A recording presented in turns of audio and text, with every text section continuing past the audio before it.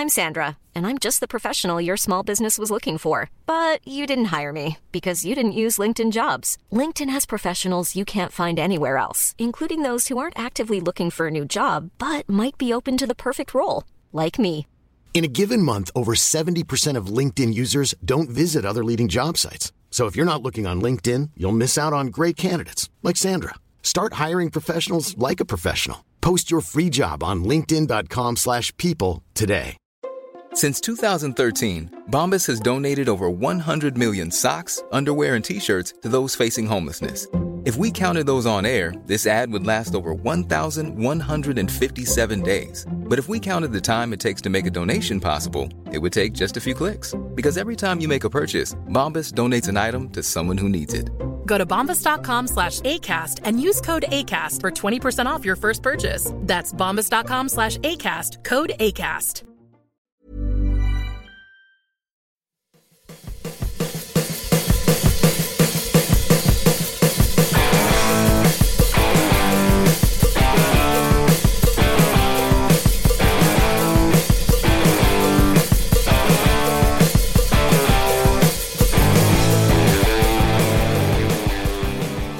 Hello and welcome to the Guitar Nerds podcast. I'm your host, Mark Packham. Joining me this evening, Matt Knight. Hello. And Joe Branton. Hola. How's it going? Yes, wonderful. Good. Without Jay Cross this evening, he's off doing something, I don't know. It's his sister's birthday. Oh yeah, that's it, yeah. That's how much dedication he's got to this podcast. His sister's birthday. Let that sink in. How's it going, Matt Knight? I am good, thank you very much. How are you? Yeah, I'm good, thank you. Joining us again via the power of the internet, so, do bear with us. Next week, I think we're all going to be in the same room. Are we? Yes. Yeah, we're going to I know podcast on Sunday. Yeah, we're going to have a breakfast and do a podcast. Oh, it's so nice. Yeah. The old gang's back together again. It's kind of weird doing it with no visuals because we're not doing it over camera, just Skype audio. Yeah, it's nice. It's like having a 2-hour-long phone conversation with you. Yeah. I like it. Back in the day. How's everything been this week? Joe, you've been in the studio. How was that? Some ridiculous pictures of your guitarist setup. It was really good. Yeah. We had 5 days in Brighton Electric Studios, which were 5 very long days, recording our new, very, very proggy record. So we had some really interesting gear, for the whole thing. So for people who don't know, you're in a band called Polymath. Yes. Who are sort of like prog math rock? We were like a math band, and then we were a prog math band, and now it's definitely just a prog. Straight up Emerson, Lake and Palmer. Yeah, that sort of thing. Well, I told you shortly before we did this podcast, but we the record we recorded is come in just under 45 minutes, and there are 3 songs on it. So yes, it's Can you remember how really to play proggy. them? Seriously, live. Can you remember how to play them? Yeah, we have to. I mean, some of it's improvised a little. So your sets from now on, your live sets, are you just going to play 3 songs? Well, no, we'll do like... Oh, you got to play the old classics. We'll do like radio edits. Right. Where they're like shorter and snappier, Okay. so we can fit a few more in. 7-inch version. Yeah, exactly that. So you were a math band, you're now a prog band. I'm not going to pretend to understand the difference. Right. Prog's a bit more like hippie-ish and that, isn't it? It's not more hippie-ish, more like... theatrical? Just less snappy. Okay, so less... That's the only way I can less think rock. of it. Yeah, and more... sort of more like lots of weird stuff. We had some Mellotron on there. I saw that. Played through a Mellotron app that we downloaded on an iPhone because we couldn't get a Mellotron. Of course. But yeah, we had a Mellotron app running through a Boss Slicer. There we go. We talked about it last week. Best In fact, pedal. You weren't here, were you? I wasn't here last week. We here were last talking about week. underrated pedals, and we were talking about how good the Boss Slicer is. Do you know, we were borrowing one. It was our producer who brought in the Slicer, and it was the first thing our guitarist did getting out of the studio was to find a second-hand Slicer. They're on amazing. eBay and buy one. They are absolutely brilliant.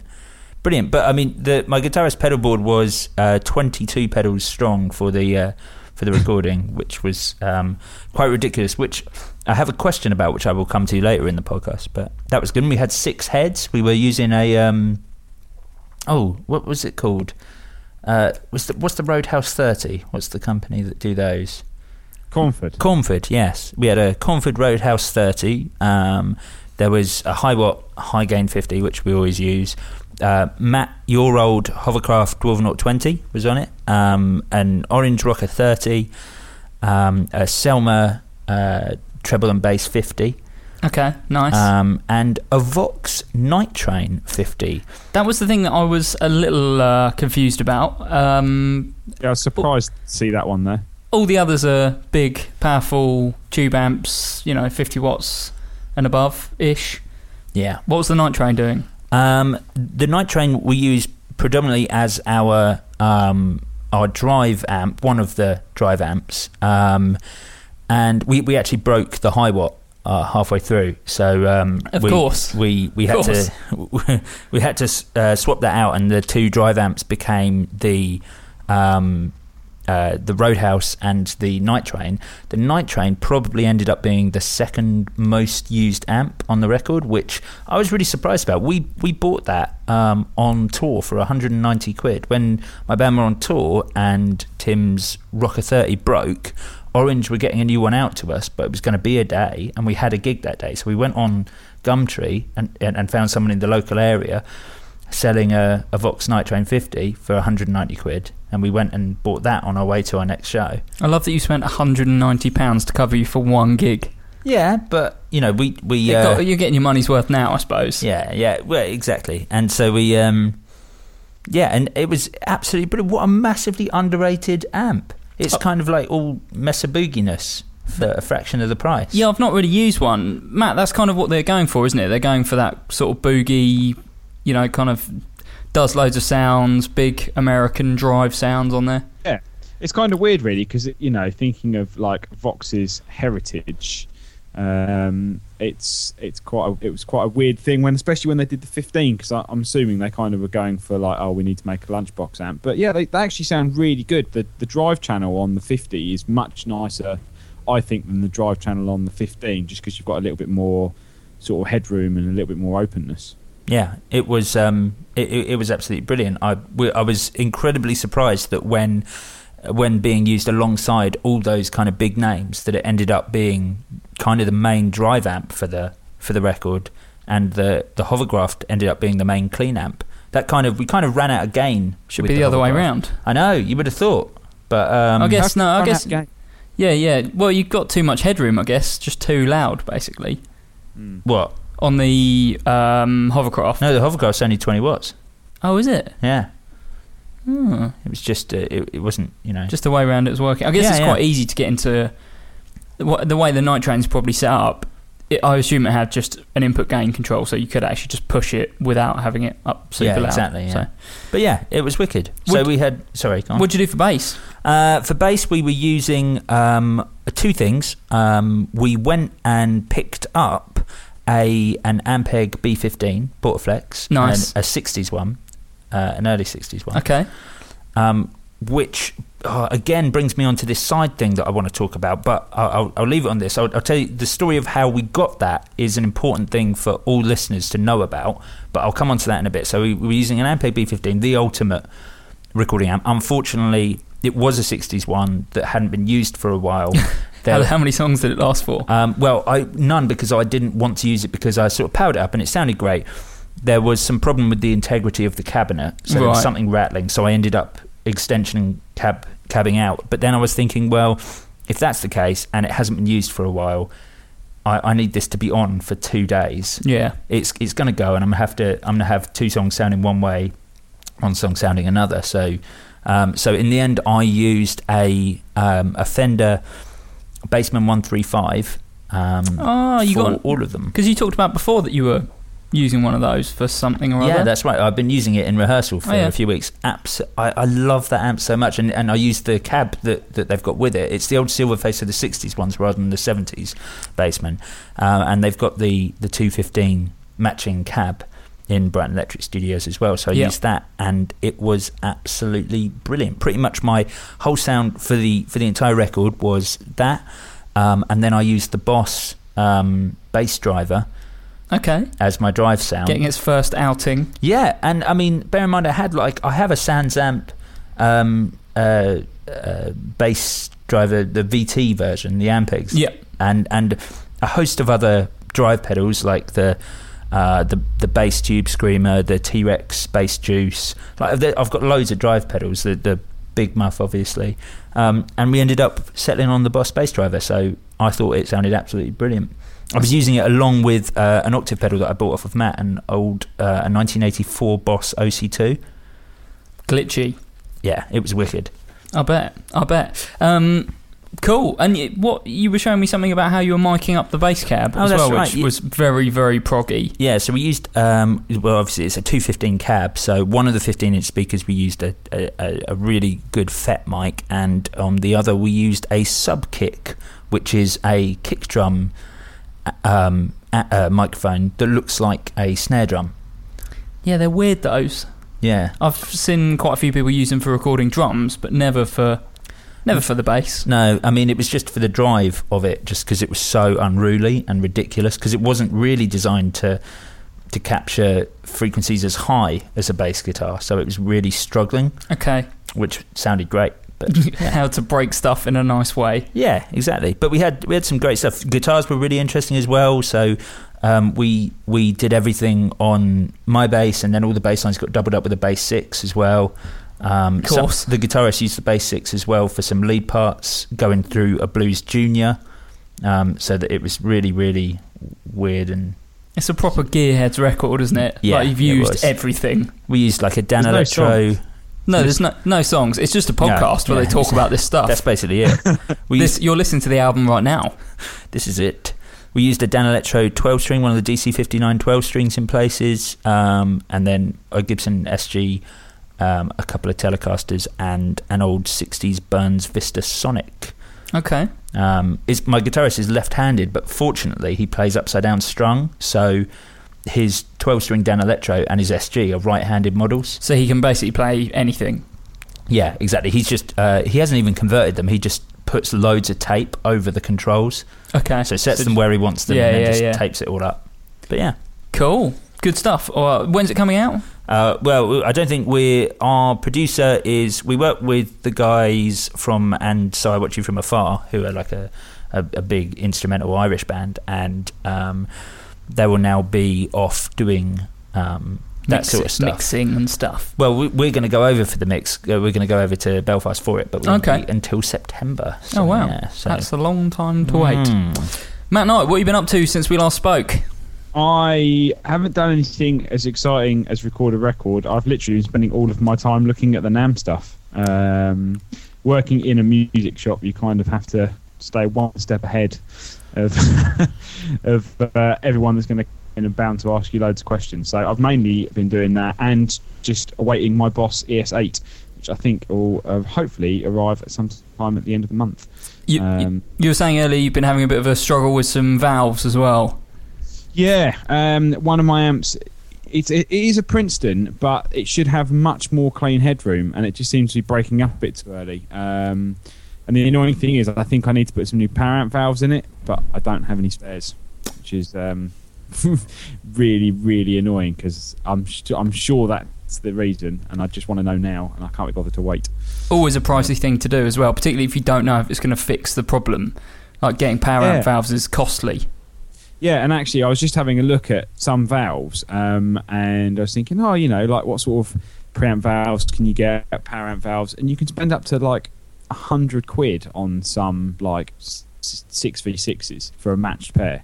I mean, that seems like a crazy amount. I'm always a bit wary of spending loads of money on valves, because sometimes I don't know how much difference it's ever going to make. Because you can never compare them, you can never A/B them, and that's always the biggest thing, isn't it? It's like pickups, isn't it? Like you can't really tell what they're going to sound like until you've put them in, and particularly in the case of pickups, like you can't really return them.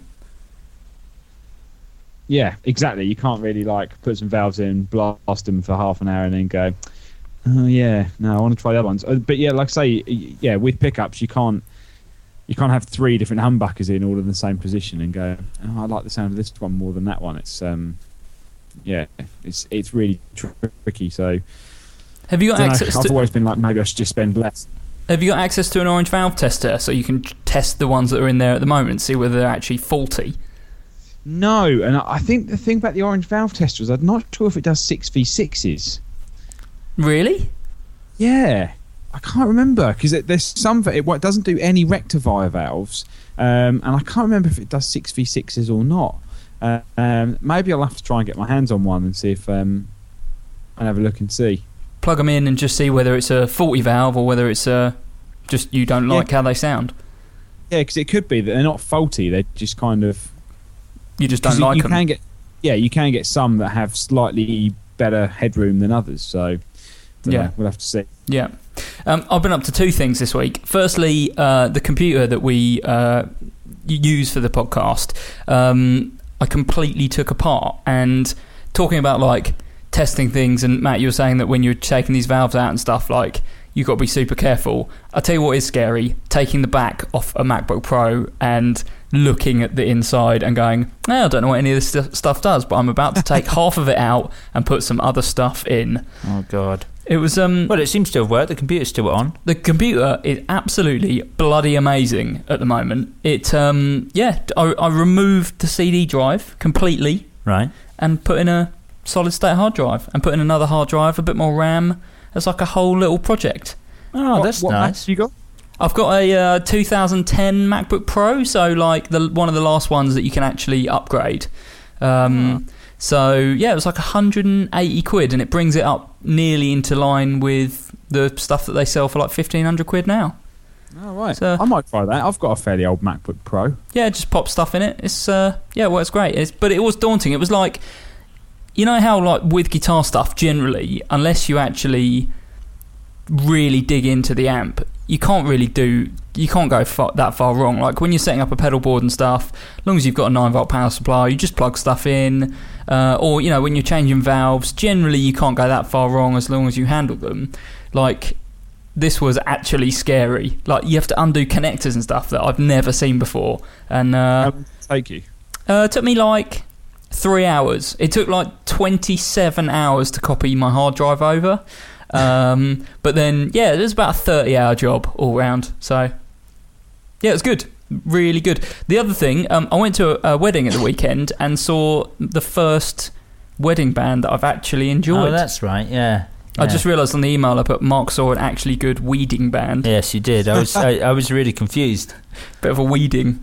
They were really good. So the guitar player, they were doing like post-punk stuff and like rockabilly and stuff like that. Oh, that's why you thought it was good. Yeah, because they were actually doing, you know, the late 70s and 80s hits. But the revelation for me was, firstly, the guy was using 2 different custom shop tellies and a Gretsch for the more rockabilly stuff. Revelation for me was Marshall AVT 50. Never. Always a good amp. Like if you drive the front end of the AVT 50, what's the AVT 50? So good. So they were the post valve states. Oh no. Generally considered to be utter rubbish. Definitely. They had some built-in DFX and stuff like that. God. But the 50 sounds wicked. No, it is, honestly. The 50 is a gem. And they did it's just like a little 112 combo, 50 watts, no digital effects apart from reverb. There might even be a spring reverb in there, but they always sounded pretty good. And he sounded wicked at the weekend. Like these custom shop tellies just sounded amazing. What a waste of a pair of custom shop tellies. Honestly, but the thing is, why don't you just buy one custom shop and then buy a decent amp? But the thing is, you go back to the PV Bandit. It's like if you're just doing wedding gigs and you want something that you can sling in and out of a van on Friday, Saturday and Sunday nights, then why not get something solid state? Fine, I understand that. I mean, especially with a wedding gig where, you know, there's a lot riding on your shoulders as a band there, it would be nice to not have the risk of gear failure. Totally. And, you know, everyone's a bit boozed up. No one's going to be like, oh, lovely little whatever amp you've got there. Well, you should get a Crush Pro. An orange Crush Pro. Well, that's true, but I mean, he's obviously had this for a while because they've been discontinued for probably 10 to 15 years. Right, so. Probably 10 years. But it sounded wicked. Really, really, really good. They were awesome. My first experience of a wedding band who were actually good. So that's good. That is a rarity, I agree. You normally get such predictable sort of songs. I used to be in a Motown wedding band. Yeah. That was pretty cool. It's nice when wedding bands have an edge, when they don't just play. I think you two have both done some wedding band stuff. Matt, didn't you do a bit of wedding band? Yeah, I did a covers band for a while, like a 7-piece band with a sound guy as well. Yeah, it was good fun. But that's the thing, like you say, you can take loads of gear and loads of cool stuff. And I'm sure someone at the wedding did. Yeah. But no one really cares. Like you say, you gig with an AVT or like a Crush Pro, it's probably going to sound just as good to everyone listening to it. It's just you're going to be going, oh, I wish I was plugged into my really, really expensive amp with my really, really expensive guitar. The other thing about the AVTs, though, emulated line out, so straight into the PA. No, don't need to mic it up. No, that's not cool. Yeah, what PA were they going into? I can't remember. It was like Mackey's or something. Definitely a Mackey sub. I can't really remember the tops. I'd had a few gins. I did actually when I was in a wedding band. I did used to use a Boss ME 50B. Yep. For everything. That was like my effects board for wedding stuff. I quite fancy doing a wedding band. I quite fancy doing like because everyone our age now, like late 20s to mid 30s, is getting married, and like I just want to do the hits of like the late 90s / early 2000s. Oh god, your wedding band would be Blink 182, Sum 41. 182. Yeah, Blink 182. Yeah. Sum 41. I think that'd be alright. Like alternative pop punk wedding band. Aren't Sum 41 back? He did a gig. Yeah, yeah. Only him though. Oh right. Yeah. Really? Yeah, only him. After his stint in the rehab. Anyway, let's Matt, you talked about some news, some Summer NAMM news. It's been Summer NAMM this week, so let's talk about some news. News. I've tried to put these roughly in the order of thing that I kind of heard them, the order they were released. So a couple of days before, Boss and Roland made a big announcement. Boss DD500 and RV6 first up. Matt, what do you make of these? Amazing. Like the DD500, I think the price of those is going to be like 260 quid. Yeah. It means that they'll be massively undercutting Strymon whilst offering a very, very similar piece of gear. It's amazing, really, because it kind of looks like they are really taking on board what people have been saying. They're kind of really looking at what's out there, and they're actually generally kind of going for the competition. They're not just going, we make Boss pedals, and Boss pedals look like this. And because, you know, it's got to be the first Boss like foot pedal that doesn't look like a normal single or double stomp box. Yeah. Only the first effects pedal they've done, so not counting the ES8, that's got actual switches, like regular style switches. Yeah, so I'm assuming, obviously, you know, Roland's renowned for their sort of reliability. I wonder what they're doing, if they've done something different with these foot switches. It wouldn't surprise me if they kind of designed a new switch or something. I think that might be correct, because when you think, like, you know, Electro-Harmonix are kind of notoriously bad for their switches. They use a similar design, like the standard effects switch, and they tend to go down quite a lot, whereas Boss stuff doesn't. So yeah, maybe, or it might be like a soft switch, like the TC Electronics stuff. Like it might not be a hard kind of click. Yeah, I'd imagine it's the same switch they've put on the ES8, because the ES8's like multifunctional, and I think, if I remember rightly seeing on the DD500, like you can change the foot switches to do different things per patch as well, or you can set them up to do like loads of different controls rather than just like up and down bank or like change effects. I think they'd like tap tempo, and you can add other effects in using the foot switches and stuff like that as well. So for people who haven't read up on it, what does the DD500 actually do? What's in the box? So digital delay, but what they're going for is, obviously you've got analog modes, tape and everything like that, but what they're doing is adding in all of their sort of heritage of digital like rack effects, which seems to be the kind of really popular thing at the moment. I think a lot of people who have been using old rack digital delays for years and years, who now don't want to carry around like a huge rack setup, are going for these sort of digital delays. And yeah, that's what you've got. 12 delay models, nice big graphic screen. So I think it's going to be one of the only delay pedals out there with a full LCD screen. Is it like a colour screen? Because I've only seen it in black and white. No, it's not colour. I think it's like blue and white. So I think it's the same screen as the ES8. Okay. But you can have like full text on there, rather than just kind of like that kind of like LED ones that you get on like the Strymon. Sure. Full MIDI control, looper, USB, so you're going to be able to use the USB into the Tone, like the Tone Central app that they've got, so you're going to be able to edit all the delays on your computer. Buffered or true bypass as well, which is also another big thing. It's the fact that they've gone, actually, you know what, people want true bypass, let's put it on our unit. Is that the first Boss to offer true bypass?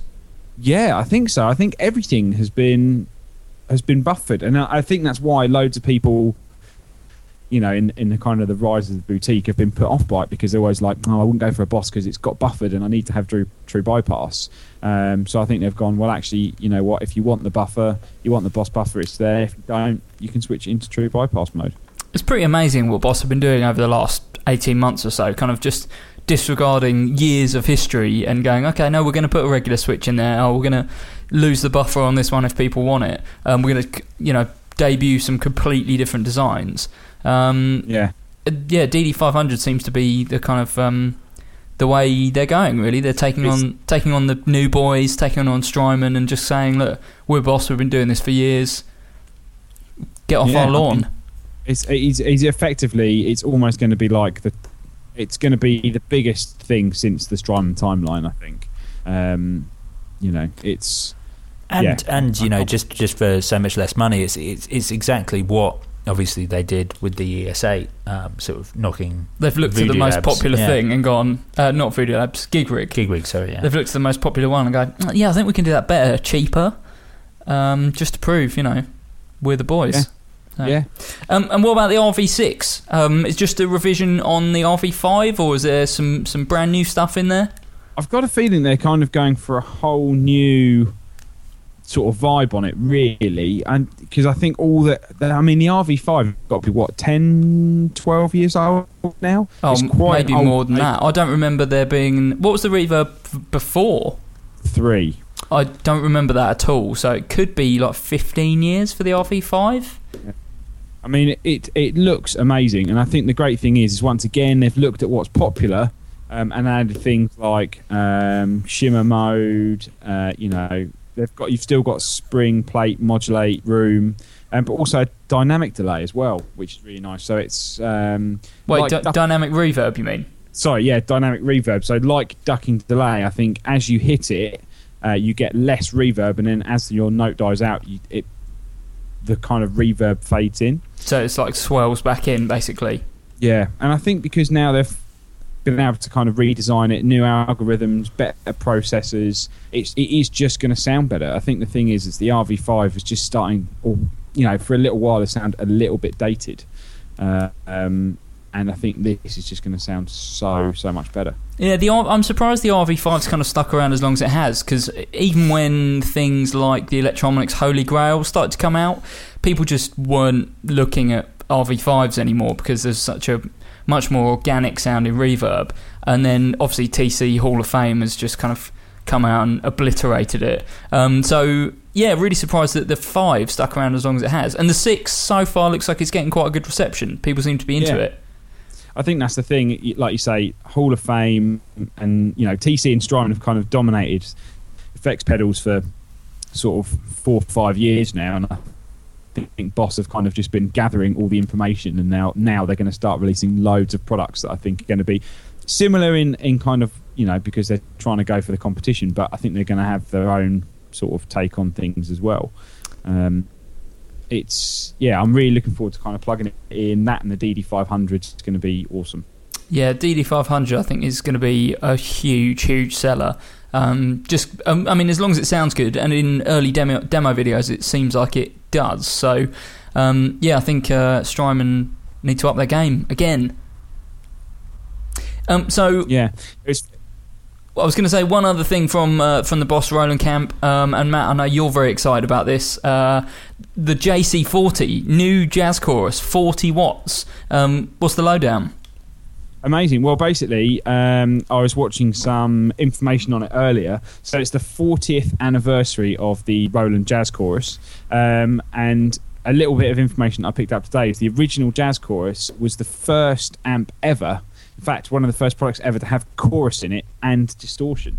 I mean, no one ever uses the distortion on the JC120, so I think that's the thing. Is basically what they were saying was that no one had ever really put distortion in an amp. So most people, when they turned on a JC120, were like, "Yeah, that sounds pretty terrible." But distortion was not a thing. It hadn't had time to kind of develop into what it is now. So it's same circuitry, same.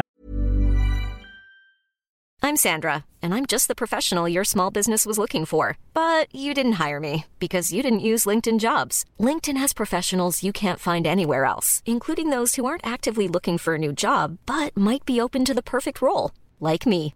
In a given month, over 70% of LinkedIn users don't visit other leading job sites. So if you're not looking on LinkedIn, you'll miss out on great candidates like Sandra. Start hiring professionals like a professional. Post your free job on linkedin.com/people today. Wow. Nice. Yeah. What you're hearing are the sounds of people everywhere putting on Bombas socks, underwear, and T-shirts made from absurdly soft materials that feel like plush clouds. Yeah, that plush.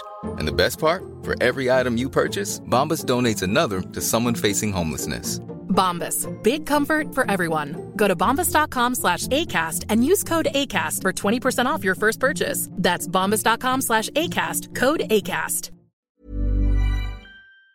Same chorus as the original, redesigned distortion circuit. So actually, I think they've not kind of pulled one of the Boss pedals. They've actually designed a half decent valve sounding overdrive circuit for it, and stereo input as well. So you can have obviously mono for a guitar or bass, but you can also plug in keyboards with a TRS cable, so you get true stereo in those two speakers. And they're going to be, I think, £500. How much is a 120? They're about 1,200 quid or something, aren't they? Or they go over £1,000? Yeah, about £1,000. Yeah, I'm a big fan that visually they haven't redesigned them at all.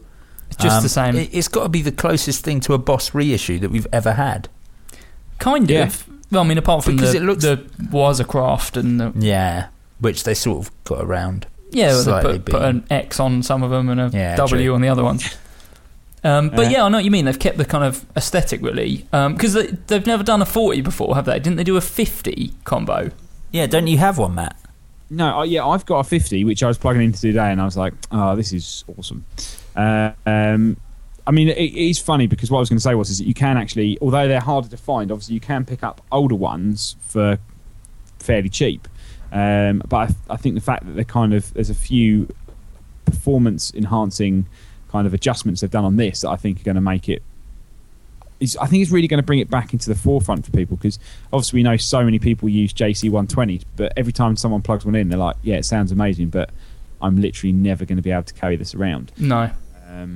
And yeah, I'm really looking forward to trying it out. But as you say, I don't think, did they do a 40? They did a 20 and a 20E, a 50, a 55, a 70, a 77, a 120, and a 120 head.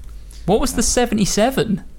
It was stereo, two 12-inch speakers, but it was 70 watts. Okay. And then, yeah, they did a 120, and I think they did a 120 head, and I'm sure they did a 180, which was like 4 speakers as well. Really? Like a 410 or something? No, like either a 4, I think a 410, because all the speakers in those stereo ones are 10s. But I've never seen one in the flesh. I remember one of the Roland guys sent me a picture of a store that he went in, and they had one second hand, and I was like, sure, it's just got to be unliftable. I mean, my 50 weighs more than pretty much any other amp I've ever picked up. I have no idea why. I'm assuming it's to do with the speakers, but concrete. Yeah. But the great thing about these amps is they're amazing. They're just amazing for stereo. Like, they take pedals really, really well, because they're really, really clean. They don't sound sterile. They sound really warm, really lush. And if you run it in stereo with a valve amp, which is what I'm doing at the moment, they just sound great. I'm wondering whether the drive channel is going to fall along similar lines as the Blues Cube. Maybe they're going to like take some of the characteristics from that and put that into the JC. Yeah, I think that's what they're going for, because the Blues Cubes sound really, really good. A lot of people are buying them. A lot of people are starting to use them. And seeing some of the videos with sort of Eric Johnson using his, I think that's what they're going for, because they want, basically, I think most people are going to buy a Jazz Chorus because they want it for the clean, and to have an extra drive on there is just going to probably swing it for a few people. Definitely. So another pedal that got announced just before the show kicked off, TC Electronics Body Res. That is probably the worst name for a pedal of all time. I was thinking that. What is it? It's it sounds like something that I'd go to a tanning salon for. Yeah, or like a class at the gym. Yeah. Oh, I've got to go do Body Res tonight. I think it's actually, there's a TC Helicon product that has this effect in it, and I think it's called Body Res in the Helicon product. It's the acoustic multi-effects plus vocal thing that I'm completely blanking on the name. Oh, the Voice Live Acoustic? Live. Is that what it's called? No, I don't know, mate. It's a vocal pedal. Yeah, something like that. But yeah, I think that's the name of the preset, basically. So what's the idea behind it, Matt? It basically is designed to give your guitar sound a little bit more depth and a little bit more warmth when you're using a under saddle pickup for acoustic. As we all know, if you've ever taken an electro acoustic with an under saddle and plugged it straight into a PA, most of the time it sounds bloody horrible. So the idea is that you plug this in, you turn it on. It's kind of like a Make Goodera pedal, but for acoustics, really. It really is to just. But the nice thing is, it's not just. I was going to say, it really is just to get over the fact that piezo pickups under the bridge sound awful, pretty much, 100% at the time. So, yeah, I think the idea is that you can just blend in. I'm not really sure how they're doing it. I assume it's some just sort of like digital effect that's like creating like artificial resonance, basically. Well, it's weird because I think, you'd think with just one controller, as you turn it up, you're going to give that effect more volume. But I think as different points on the actual turn of the control knob do different things. Really? Okay. Yeah. So I think in lower volumes it gives you a little bit more warmth, a little bit more depth. As you turn it up, it kind of adds some more frequencies in to change it. So you can you've got a usable control right across the board rather than just always turning it up to 10. Okay. Interesting. I didn't get a chance to check out many demos actually of this stuff, just because I've been super busy and stuff this week. So I'm kind of curious about the Body Res, because I think for a lot of people it will solve quite a lot of problems. Even though at first glance it kind of seems like just a really stupid product, like almost like TC have run out of ideas. But actually, when you think about it a bit more, anyone who's using Acoustic Live wants a single box to make their undersaddle pickup sound better, and this is exactly what that product is. I think that's the thing. It's not everyone can afford to get like an 8 Series Taylor with an expression system, or like a high-end Martin with a Fishman Aura system. It's for the people out there that have got a cheaper electroacoustic, and as we say, an undersaddle, it's almost like the worst place to put a pickup. It's picking up the brightest part of the guitar string. So I think this is going to be a cheap solution for most people to get a much better sound gigging. Really. It's just the easiest way of doing it, isn't it? Putting an undersaddle pickup in there, because you don't have to mess around with like a magnetic pickup across the sound hole and all that kind of jazz. It's just really easy, and this solves some of the problems. So next up, Schecter Guitars have announced the Sultan, the PT series, and the Traditional series, or the Trad series, I think it's actually called. Sultan is the best name for a series. Yeah. So the Sultan is a Strat, unsurprisingly, right. That has... It's basically a throwback to some of their earliest guitars, their earliest custom shop stuff. Oh, that's cool. Because again, like ESP, I think Schecter started off as like a custom shop builder, basically building like Strats and Tellys and stuff, and eventually got into the metal market. So apparently the Sultan is a kind of throwback to that. So it's a Strat that has 3 single coils, doesn't have a 5-way selector switch, but instead has 3 3-way mini toggles. Right. No. You it's right? like the old Fender series. I remember those. Yeah, I remember the ones with the little those little buttons on them, those Elite series things. Wait, what the Sorry? So I said just put a 5-way switch on it. No, I'm all about the mini toggles. I'm all about that. I think it's so bonkers. And when you see it, because it's only got a volume and a tone as well, so it just looks so sparse, because there's no regular it's really far from a regular Strat layout because you've got the 3 micro switches and then the volume and tone. So I'm into it, and it's the one that I saw is like red with a maple neck, so it's kind of like Knopfler-esque. Red with a rosewood neck, Knopfler-esque. And they've kind of carried that on in the PT series and the Trad series. PT being tellies and Trad being Strats. You know, again, going back to their roots really of doing kind of Fender-alikes. Yeah, they've introduced some really... 2 Strat buttons, though? Why is what got 2 Strat buttons? The Sultan... Just so you got choice. Yeah. Where I didn't see that on the photo. Where are the 2? It's actually on the the Schecter website. At the base, it's got 2 Strat buttons. Now I can't tell whether they've maybe photoshopped it incorrectly or whether they've just actually put 2 Strat. No, it's just so you got choice, mate. That's just how it works. But straps are adjustable in length. No, not all of them. Not adjustable all of them. Balance. Is it because are they placed kind of evenly spaced at the bottom, so you can essentially stand the guitar up against a wall without needing a guitar stand? Perhaps. Seems like an odd thing, but yeah, it's, it does kind of look cool though. I mean, I must admit, it's like they're going to be expensive, but you just know they're going to be an awesome guitar because they're custom shop made again, aren't they? They're not production. Yeah, so I think they're going to be like, I think their website's like $3,700. Wow. So okay. It's going to be about $3,500. Yeah, that's expensive. I've been really impressed with some Schecter bits and bobs on the bass side recently as well. They've reinvigorated their Diamond series. Yes. With some new jazz bass and P bass options, and even some like traditional 51 style P bass options. But yeah, do some great stuff at the moment. What, with 2 jazz bass pickups? Is that right? No, they do one with a modern precision bass pickup in it. So a bit like the Mike Dirnt Fender is. But some really interesting stuff. They've introduced like a solid order. You know that like really the best selling jazz bass of all time, that Squire with a maple body, maple neck, black vintage block modified. Bass. Yeah, kind of that sort of 73-ish look. Was it 73 or 75? 74 jazz. Oh, bang in between. No, 75 jazz. Yeah, I think it's 75.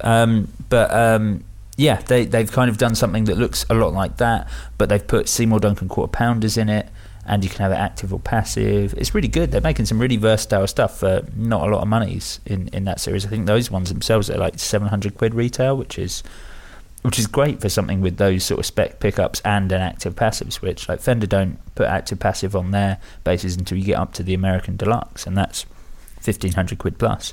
I love when those companies do something a bit more trad. There's something else coming up actually in this list, which we'll get to in a bit. Which can I interrupt on the list before the next one? Go on. Because this is, you had some stories at the beginning of the podcast. Well, tell. Something that is definitely news that I think everyone should be aware of, and I'm just aware that we're quite far through the podcast and we've still got tons of things on this news list. Go on. What's the news? So there is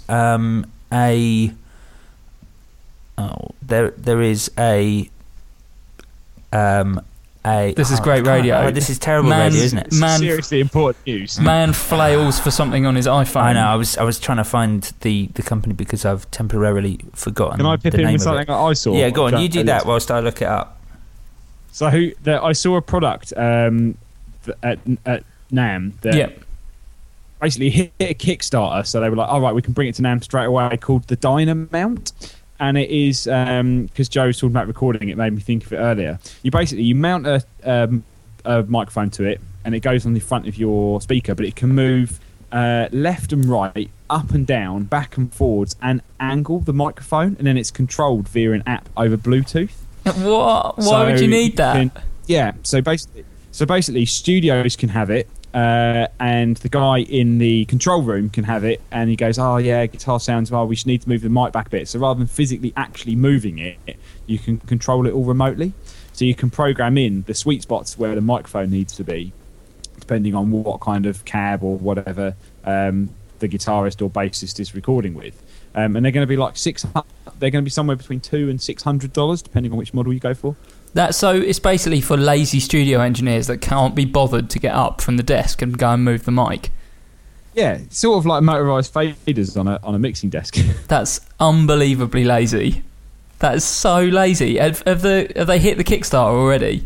Yeah, they hit the Kickstarter. They did like $500,000 on Kickstarter. What? So like they've already like been able to make the product and obviously take it to NAMM, and yeah, apparently studios are raving about them. Unbelievable. Joe Branton, what's your news that you want to chime in with? Right, I'd forgotten the name of the company, and now I have remembered. There is a very, very large hire company in London called Harris Hire. They do a lot of Abbey Road's equipment. They've also done a lot of equipment for music videos and things like that. They have an amazing selection of stuff. Well, the fella, Mr. Harris, if you will, is retiring. Is that actually his name? Yeah. Okay. Why not? Okay, good. I think his name is Harry.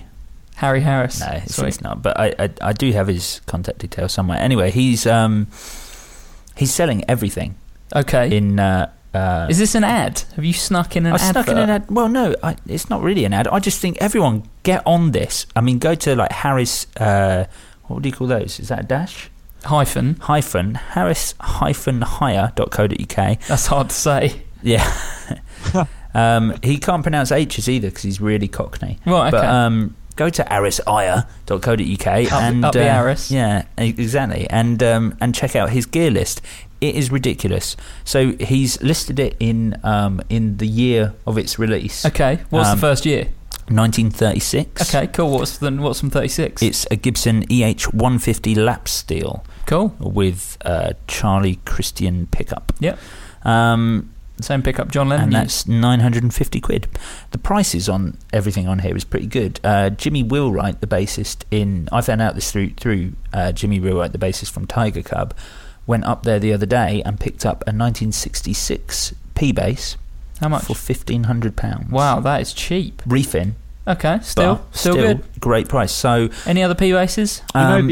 There are a couple of other P bases, but they're obviously in better condition because they cost a little bit more. But there is some amazing stuff on here. Some amazing Burns Vista Sonic stuff from the early 60s. There is actually a Super Bassman on there, a 135 for £750. But there is some crazy stuff. There's a proper actual Mellotron on there for £5,000. There are things like stuff that is ridiculous. I'm trying to find something ridiculous. Things like a 1967 Gibson Hummingbird. They actually have a Gibson EB2 as well in candy apple red for £2,000. Loads of 60s SGs and a few Slingerland drum kits for any drummers up there. Some Wem stuff. Watkins Copycats. They've got some of those. The best bit about all of this is you're on 10% commission for this 5-minute long advert that you've just made. This is a really long advert. Oh, there's a Rickenbacker 4000 bass in black for £1,750. That's the one that that's the one that I sold for £600. Oh, really? Not that one. It's 1973. They've got a 1968 all rosewood Telecaster prototype. Yeah, one of George Harrison's ones, yeah. How much is that? 1,800, I think. What? 18,000, sorry. I was going to say. Anyway. You know the story behind this guy? This guy is who was the custodian of the Peter Green Gary Moore 59 Les Paul. Ah, really? So Melvin Franks basically owned it, but he looked after it. And then obviously when Melvin Franks sold it to Kirk Hammett recently, but he's the guy. He's like the main Les Paul guy. He's owned loads of 59s. He's looked after loads of 59s. He's like one of the main kind of people out there on the history of sort of old Les Pauls as well. Oh, amazing. I didn't know that. But yeah, I mean, really, anyone, jump on there and grab a deal because there's some amazing equipment on there, and there's, it's going to be hard to find this amount of stuff in one place. You are actually on a commission, aren't you? I'm not. You are. No, I'm just probably going to buy some stuff from him. I'm probably going to buy the Bassman for £750. I might. There are some weird things though. There's a Burns Vista Sonic bass on there, 1963. Yeah. Vista Sonic bass for £1,500. Seems like a lot. Yeah, that is a lot, isn't it? Because in the Baker Street, the Brighton Baker Street guitar shop at the moment, there is a 60s Burns Vista Sonic bass for £500. How much are they paying for this ad? Oh, yeah. So he sounds like he's got a lot of good gear, but does he have the Eden Glow Plug? Oh, God. What? One of those. It's not a classic now, Joe, but it could be. A glow plug. And a glow plug. And announced at Summer NAMM, the Eden Glow Plug.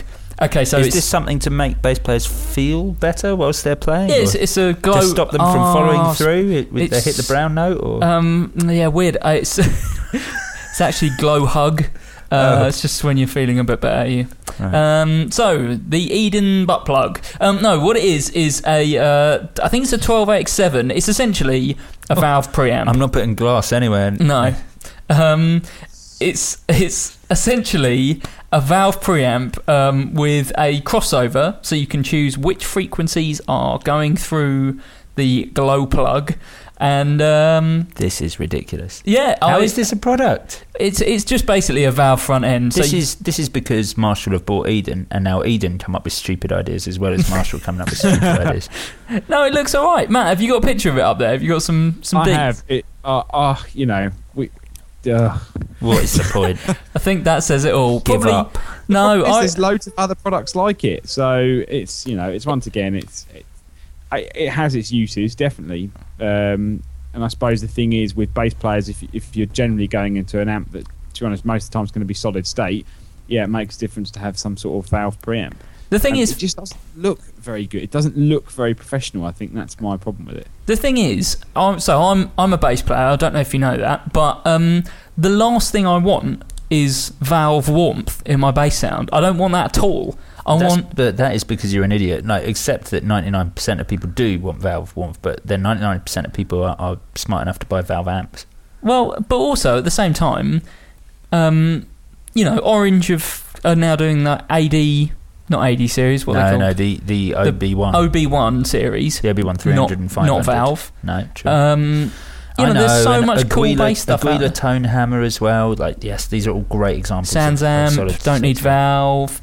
Counts less, but yeah. It's true. There are the new Boss pedal that you rave about, not really good preamp, no valve inside. Yeah, true. I mean, there are some good stuff. There are some good things out there without valves now. I agree with that.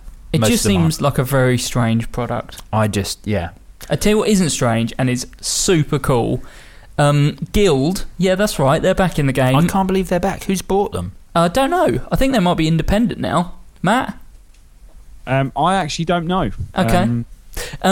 Two new basses, the Chris Hillman Bird bass and the Starfire Bass 2. Should I be excited about You them? bloody should be. The reason you should be excited is, so Chris Hillman is the guitarist from the bass player, from the Birds. Right. And so this bass is like, well, in fact, let's talk about the Starfire 2 first, because it makes more sense to do it this way around. Starfire is a hollow-bodied, 325 we style. We know the sort of Starfire style thing. Of course, Fender kind of nicked it for their Coronado. So the Starfire 2 is a brand new take on the Starfire 2 humbucking pickups, like big, square, chunky humbuckers. Oh, that's cool. So that's got a bridge and a neck pickup. And it's a semi-hollow body and comes strung with round wounds, so nice and versatile. Probably is going to sound similar to a Coronado, but they'll be a bit more. I think they're going to be a bit more expensive because they're a bit more handmade. Right. But the Chris Hillman version is a single humbucker in the middle, comes strung with flat wounds. Yes. I think you'll be into it in a big way. What sort of body shape on the Bird? Starfire. So a hollow body bass with one humbucker and flat wounds on it. Yeah. Yes. That's amazing. Do you know what? This is good because I was going to talk about this but then decided not to. I'm selling everything. Okay. Is that what's inspired? Is this another advert? No. Is this for your stuff this time? Yes. I am actually selling everything except for my 50s precision bass, and I'm keeping my orange cab only because I'm buying a second orange cab, a second orange 15, and I'm buying one of the OB1 heads. What about all the Yamahas and that? I'm selling all the Yamahas. I already sold one. Which one? I'm selling the other two. I sold my 44, my Sunburst 44. Okay. I'm selling my 1979 BB800. I'm selling my BB714 Billy Sheehan. The Billy Sheehan. I'm selling the Geddy Lee that I bought, the Geddy Lee jazz bass. I'm selling the other jazz bass that I have, the sort of Bitzer jazz bass. I don't know how these have all accumulated, but yeah. Why are you selling everything? Because I decided that I don't want to have lots of stuff. I'm selling a couple of boxes of pedals. What are you selling? Anything good? Oh, what are you selling? I don't know. I need to go through and list all the pedals. I'm not sure which ones I'll keep and which ones I'll sell. We get first reserve though, right? Yeah. Cool. Fine. And I'm just going to sell everything except for one bass. And that welcome to my world. And the pedal, and then I'm gonna and then I need to buy a second bass so that I have two basses. But you've got I don't understand. Because I own lots of 2P basses, right? Well, this is what I was thinking. I was thinking if I own a P bass, I should own a jazz bass. Okay. Or I could own 2P basses. To be honest, I'm a bit... 2P basses? I mean, well, I was thinking, have you seen the new custom shop postmodern stuff? Oh, with a jazz neck. I saw a picture of that today, actually. Yeah, so they look absolutely incredible. Dakota red, light relicking, like classic. You could actually, selling all that stuff, you might actually be able to afford a custom shop. Well, yeah, exactly. So I was thinking, I either get one of those, or maybe I get something like this. I actually was looking at the Coronado a lot, but really I should just get a really good P bass or jazz bass, and that's what I was thinking I'd do with all the money. I was thinking I might go to Limelight. Okay, yeah. You don't like Limelight, do you? No, I don't like relics and stuff that aren't Fender. Right. So anyone who doesn't know, Limelight are pointless. Limelight are a company owned by Classic and Cool Guitars that make Fender pointless guitars. Fender copies. No, they make the same as Nash though. Nash do it, and everyone likes Nash. I don't. Well, Nash are very good, and lots of people do like Nash. This is just like Nash, only made in the UK. And he'll basically do a Fender custom shop style bass or guitar to your specification, and it's about $1,000 rather than sort of $2,500. I could get one of the postmodern P basses on finance, or so something actually good and something that will hold its value and be wicked. Or I could go to Limelight and spend and throw a big bag of money into a toilet and flush it. Show him some pictures of the postmodern and be like, "Can you make this?" I think the thing is with all of those sort of basses, or builders who do other stuff, is that they are awesome and generally they're really, really well built instruments. Problem is they just have no resale value. Yeah, and that's sort of a tricky thing. Well, I mean, neither do Joe's massive collection of Yamahas. That's true. that is the probably one of the worst decisions I've made. Is my huge collection of unsellable Yamahas because no one wants them. Wow. Anyway, we've got massively off subject, but yeah. Well, I was thinking, actually, maybe we could save the rest of this news for next week when it won't be news. It is a lot, yeah. We'll do a Summer NAMM Part 2, maybe. Yeah. How do we feel about that? Yeah, that sounds good. Good. There's some good stuff on there. Let's wrap this one up. We've got a load of questions. We're going to go and answer those in the Patreon episode. Patreon.com/guitar nerds.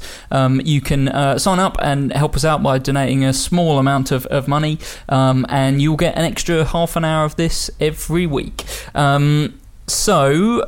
Some people have done that already. In fact, do you want to read this? Okay. What sort of music are we going for? I don't think I need music. I'm just going to go for like an epic voice. Okay. I was just going to do that. Okay, so these people have backed us on Patreon, and if you want to do so, patreon.com/guitar nerds. Patreon backers: Will Clare, Chris Wilson, Scott, Matt Quine, Fletcher, Phil Tomset, Moog Gravett, Colin Anderson.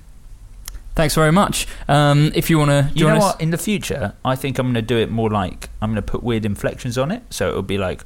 Will Clare, Chris Wilson, Scott, Matt Quine, Fletcher, Phil Tomset, Moog Gravett, Colin Anderson. That wasn't in the future, was it? That was just doing the whole thing again. Yes. Good. Thanks for joining us. If you want to see more, facebook.com/groups/guitar nerds forum, where you can ask us questions and stuff. You can also join us on YouTube, youtube.com/guitar nerds videos, where we've smashed through the 5,000 subscriber mark and are getting closer to 6,000, which is pretty awesome. On Twitter @GuitarNerds, on Instagram @GuitarNerds. You can find me on the Twitter @MarkRandom. Matt, where can they find you? You can find me on Twitter @Matt_90, or find me on the Facebook forum. That's where I hang out most of the time. Joe Branton. You can find me on the Twitter at Joseph_900. Also, you can check out...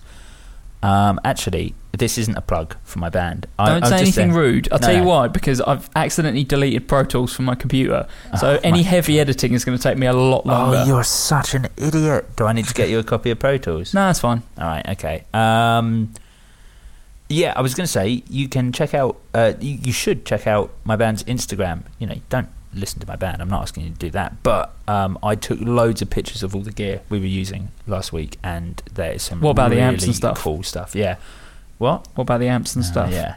Other than the gear that we were taking, playing through, there are loads we've made that joke in this podcast, that is, isn't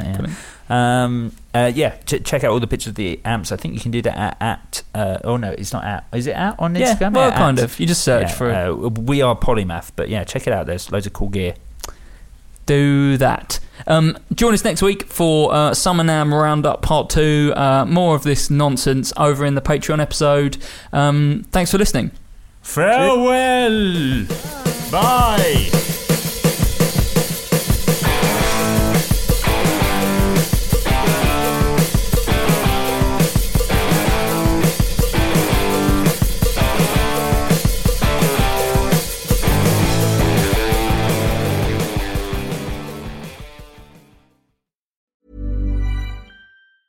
Hey, it's Paige DeSorbo from Giggly Squad. High quality fashion without the price tag. Say hello to Quince. I'm snagging high-end essentials like cozy cashmere sweaters, sleek leather jackets, fine jewelry, and so much more. With Quince being 50 to 80% less than similar brands. And they partner with factories that prioritize safe, ethical, and responsible manufacturing. I love that. Luxury quality within reach. Go to quince.com/style to get free shipping and 365-day returns on your next order. Quince.com/style.